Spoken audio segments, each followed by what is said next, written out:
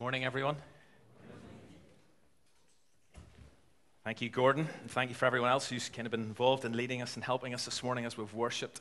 Before we jump into what I want to look at this morning, or to continue to look at as we have been doing, I want to pick up on a couple of things from last Sunday. A few hours after the service, someone sent me a picture, because when they heard that the title for the series is All I Want for Christmas, they thought of this.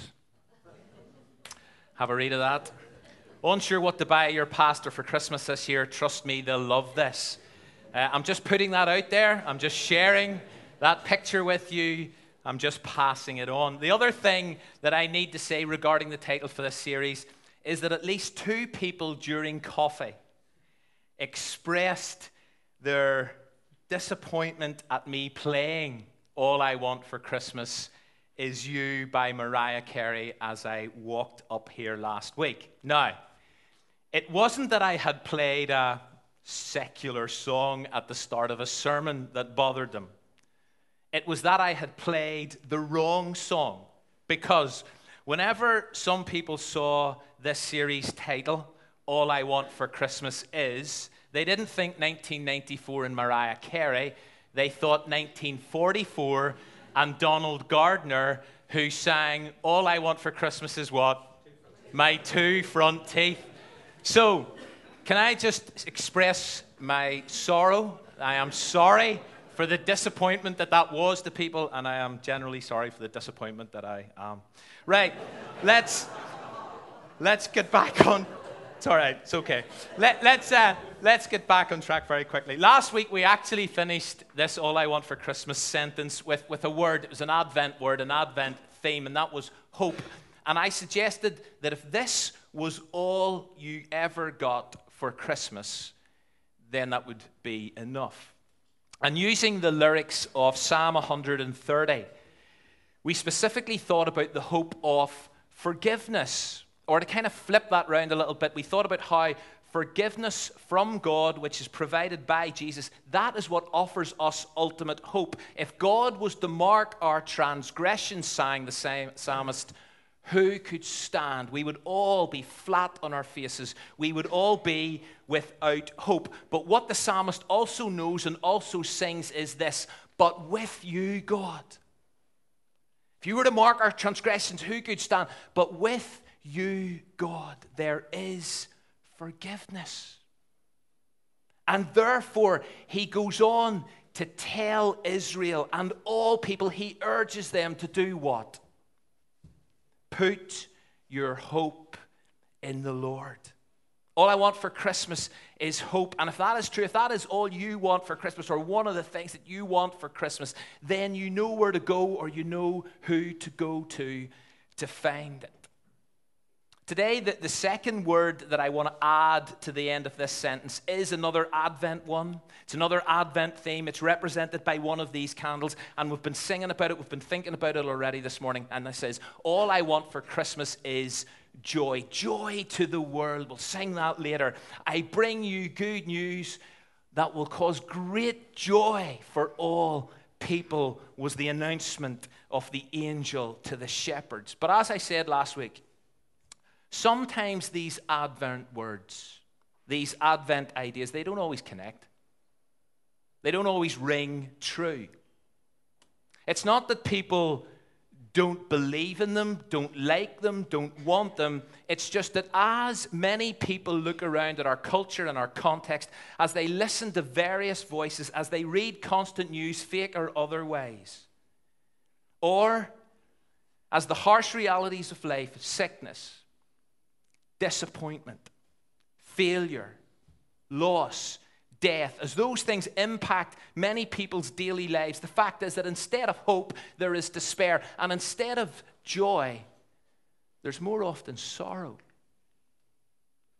And there's no doubt that many people today in our community, in our world, maybe even in this room this morning, feel sorrow. They experience despair. And surely despair and sorrow are part and parcel of everyday life. And so when we talk about biblical hope, and biblical joy at Christmas or at any time of the year for that matter, we need to be very clear about what we mean and exactly what it is that we're referring to.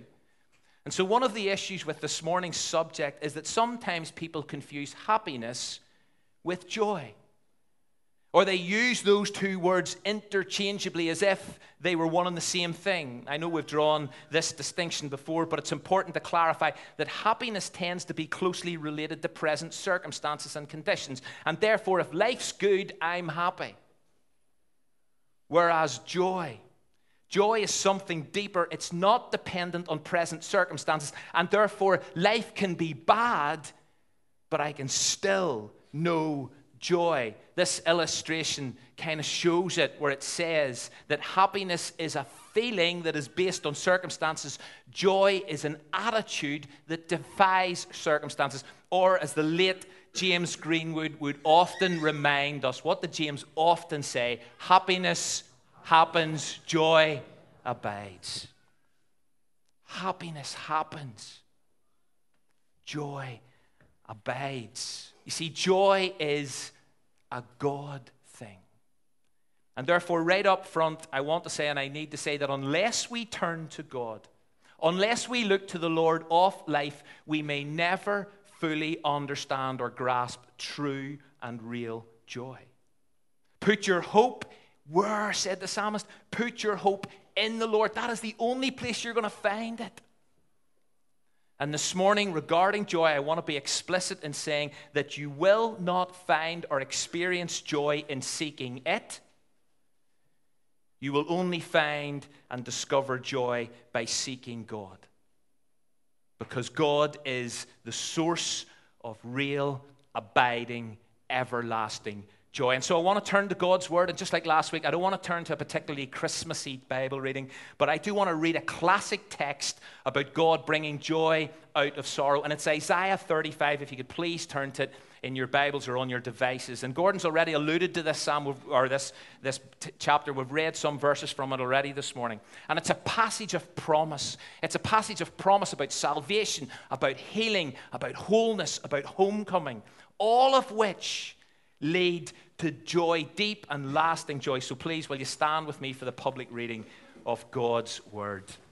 Words will be on the screen. Mario, if you can flick through the next couple of slides for me, that would be brilliant.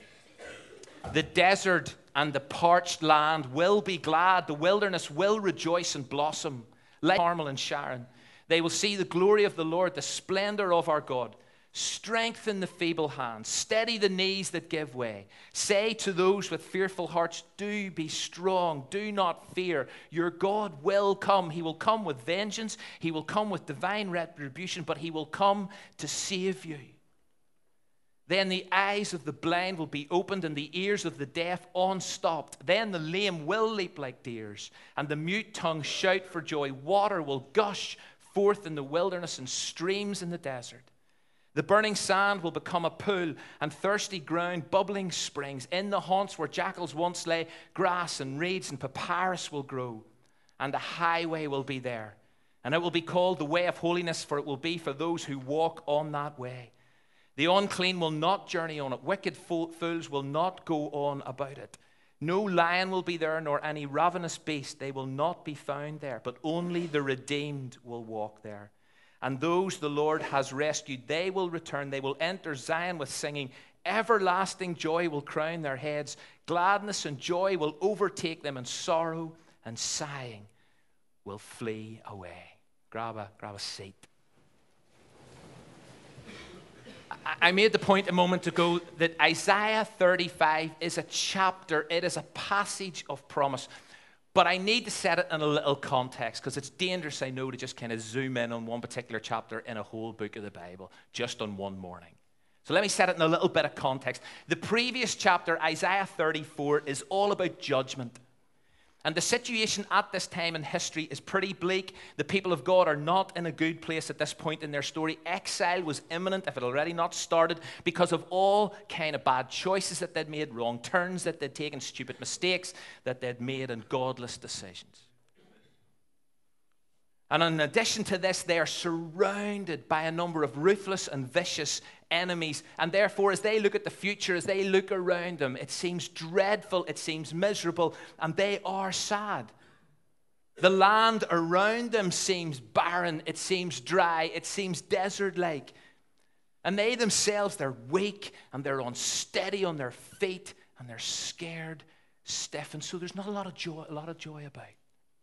There's not a lot of hope about either. But it's into their despair and it's into their sorrow. It's into, if you like, their living nightmare that Isaiah speaks and divulges in Isaiah chapter 35, a dazzling dream. And it is a dazzling dream. It is such a contrast compared to chapter 34. And he shares a promise. It's a prophetic promise.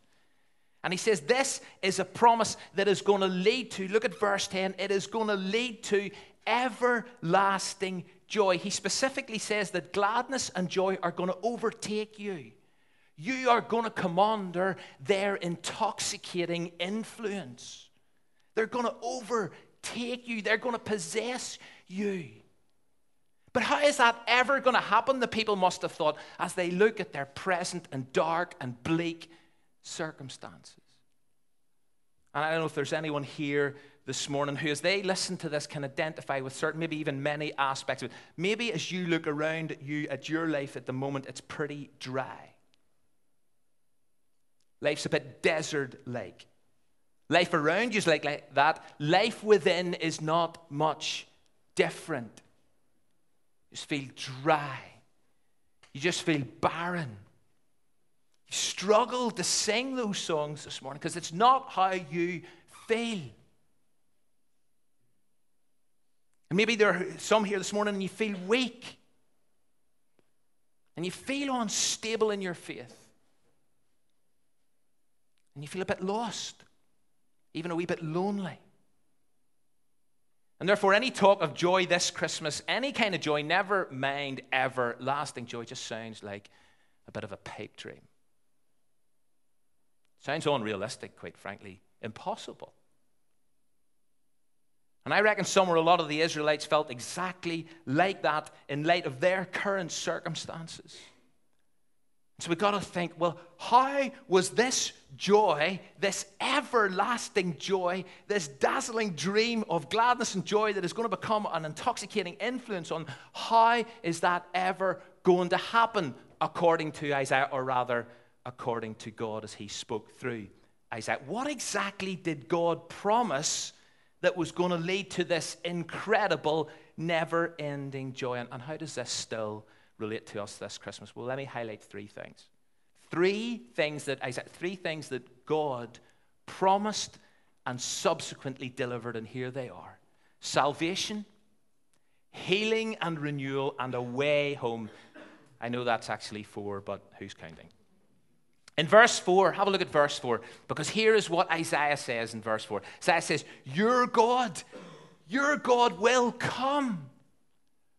And not only is he going to come, but he is going to come at the end of verse. He's going to come to save you. Salvation is on its way, and everything's going to change.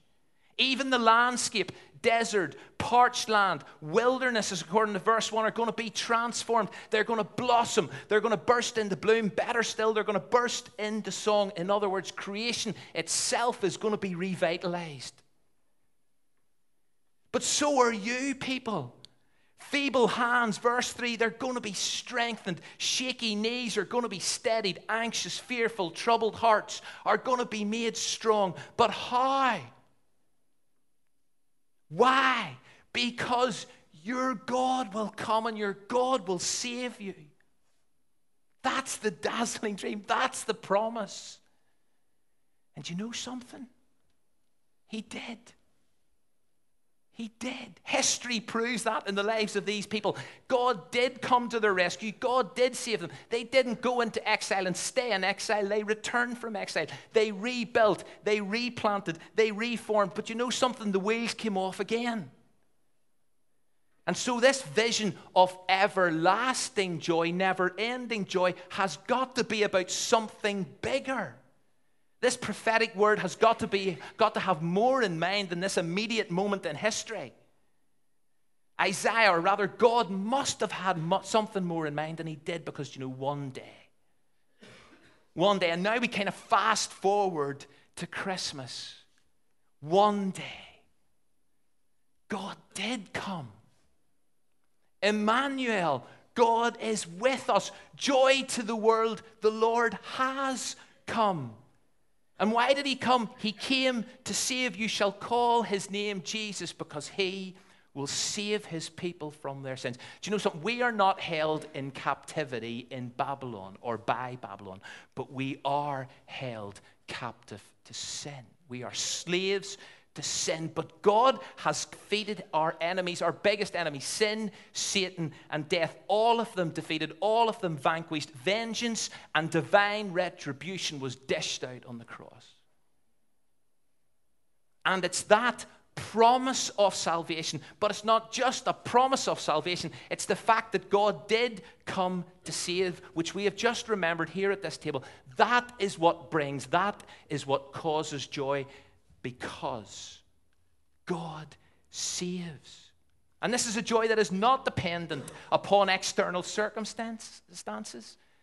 This is a joy that does abide, because God doesn't just promise salvation, he delivers it.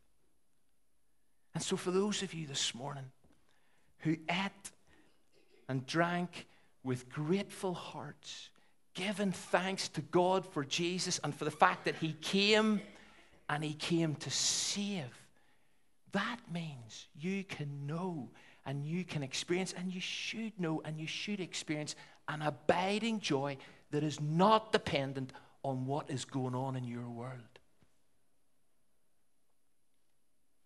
Your God will come, says Isaiah. Your God, church, has come.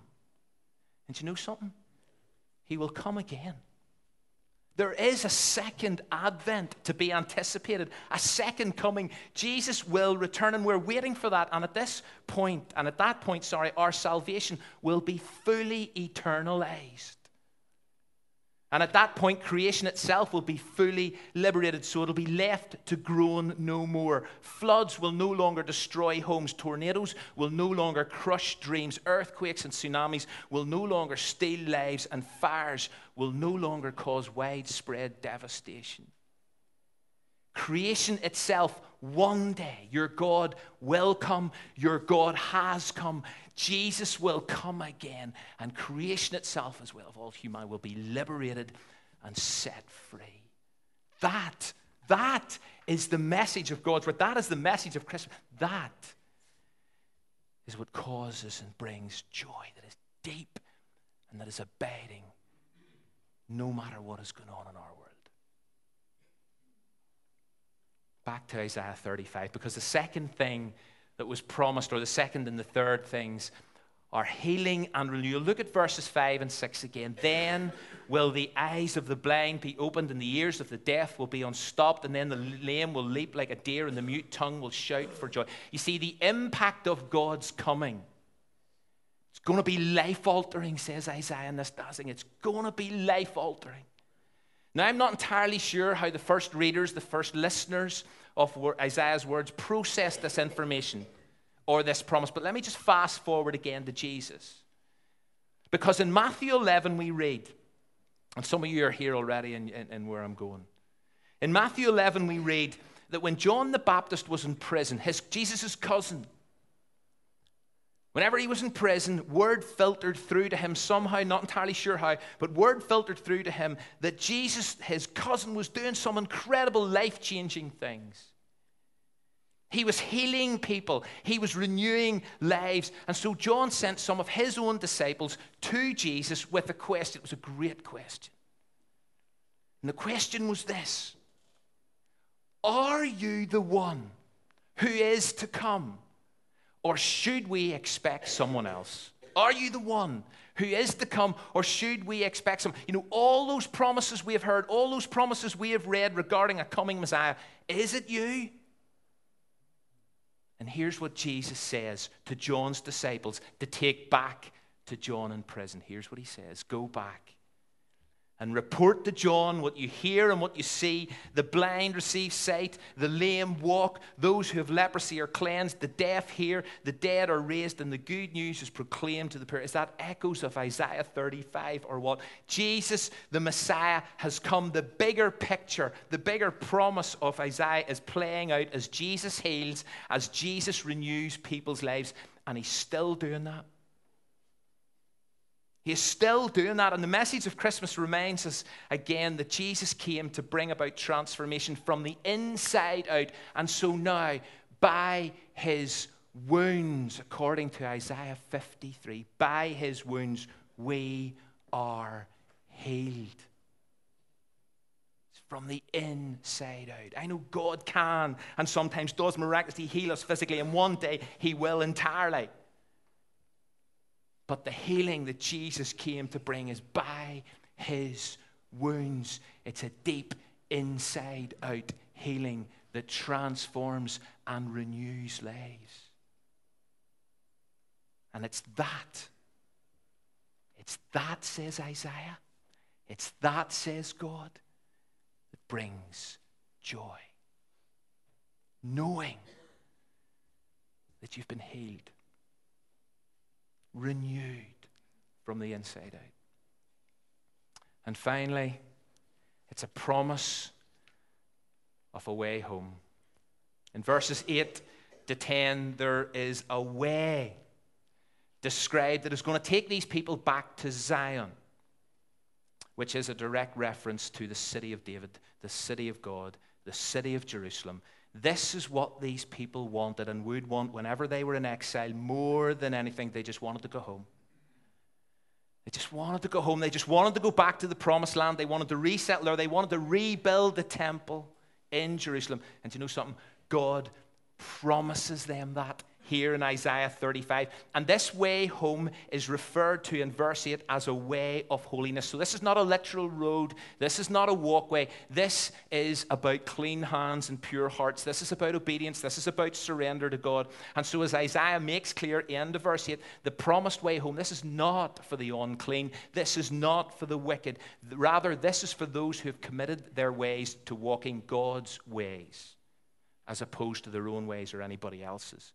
It's for those, according to verse 9, who've been rescued. It's for those, according to verse 9, who have been redeemed by God. It is for those who know and have embraced God's forgiveness. It is for those who recognize their sin and their mess-ups and their mistakes and are looking to God for healing from the inside out, are looking to God for restoration. And if and when people walk this way or that way, God says, do you know something? You will arrive home. And when you arrive home, you will know joy. You will know deep joy, abiding joy, never-ending, everlasting, overtaking joy. Jesus is the way. Jesus is our way of holiness. He himself said, you know, I am the way, the truth, and the life. I am the way back to the Father. I am the way home to your true home, your eternal home. Jesus is the one who does rescue. Jesus is the one who redeems. And so if you think back to our series in Ephesians chapter 1, verse 7, it says, as in Jesus we have redemption through his blood. Why? For the forgiveness of our sins. We need to be rescued. We need to be redeemed. And Jesus, in him, through his sacrifice, we have redemption. We have redemption. We're on our way home. This is not our home. We're just passing through. And says Isaiah and says God, that is what brings deep joy in knowing heaven is my home. Heaven is our home. And so all I want for Christmas is joy. Well, listen, you can receive it. You can know it as you hear and you believe the promises of God for salvation and for healing and for renewal and for a way home. And you know, all of those are found in Jesus. All of those are found through Jesus, the one who came at Christmas and the one who will come again. And so if you're here this morning, and I'm done, I'm going to hand back to Gordon. If you're here this morning, and as I said earlier, if in a sense you feel dry, and you feel barren, and there's not a lot of joy in your life, then I need you to hear this dazzling dream and promise of God, of salvation. Your God will come. He will save you. He has saved many of you. That should cause deep, abiding joy. Your God will heal. Your God does heal from the inside out. He renews. That should cause deep, abiding joy. And church, you're on your way home. This is not your home. Heaven is your home, and the way there is through Jesus. And many of you have chosen to walk that way. It's a narrow way, I know. It's a hard way to walk, I know. But it's that way that brings real, deep, everlasting, overtaking joy. May it be so, Lord. May it be so. Gordon.